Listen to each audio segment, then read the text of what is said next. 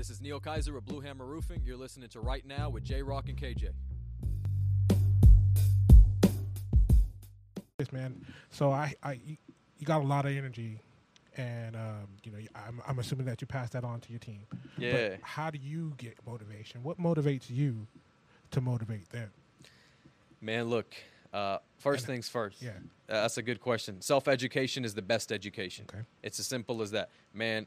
But what motivates me, I'm telling you, like, my people give me energy. Okay. Like, that's probably one of my biggest driving forces. But I told you, man, like, what I want to accomplish personally, so I want to rewrite the blueprint. Yeah. That gives me energy each and every single day. My family. Yeah. And for me, a big thing that's a big part of my life is setting goals. Like, you talk to any of my people, man, they're probably like, yo, that dude won't stop. Like, that dude won't leave me alone about what my goals are. Because here's the thing. At the end of the day, I learned a long time ago, I can't impose my goals on others. Yeah. I can't.